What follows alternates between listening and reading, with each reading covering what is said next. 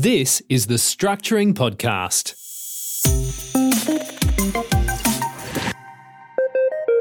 Hello and welcome back. This is episode 26 of the Structuring Podcast. Today's topic is trusts and reimbursement agreements. So under Section 100A of the Income Tax Assessment Act 1936, there's a section of the Tax Act which basically means the trustee of a trust will pay tax at the top marginal tax rate, where income of the trust is given to person A, but it's actually person B that benefits from that.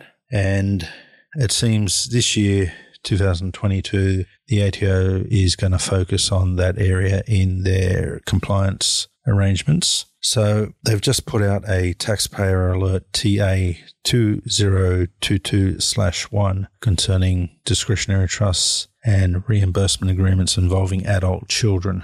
So what sometimes happens, mum and dad set up a trust. The trust conducts some sort of income generating activity. That income is then passed to the children on paper, adult children over the age of 18, but no money is actually given to them from the trust. So it's usually the parents, they keep the money, or the money is perhaps retained in the trust, and the parents are usually the ones that pay the tax on behalf of the child. So what's wrong with that? Well, someone is getting a benefit other than the recipient of the income. So the child is the beneficial owner of the income, but the parents or the trust is the one benefiting from it. So in those situations, the ATO can apply Section 100A, and then the trusts will be taxed on the top tax rate, which is 45%. So just watch out for those.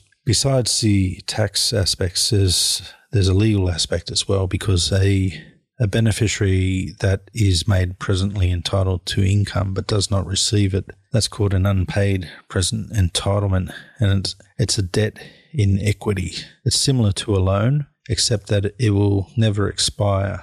So if they haven't been paid the money, they're owed the money by the trust. And that means they can call on the trust to pay that money at a later date. Normally that may not happen if relationships are good, but it can happen in the situation where the adult child gets a divorce and goes through a property settlement.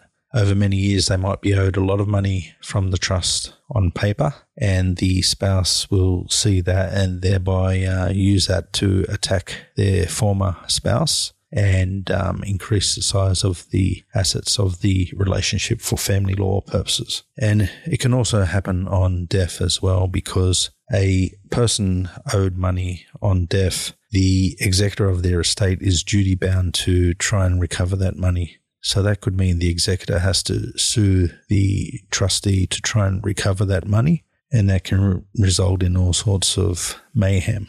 So if you are going to do a reimbursement agreement, watch out. You should, at the very least, give the money from the trust to the adult child, and then the adult child will decide what to do with it themselves. So just a bit of an alert today, and that's it for now. You've been listening to the Structuring Podcast. Check out the show notes for today's episode at www.structuring.com.au/podcast.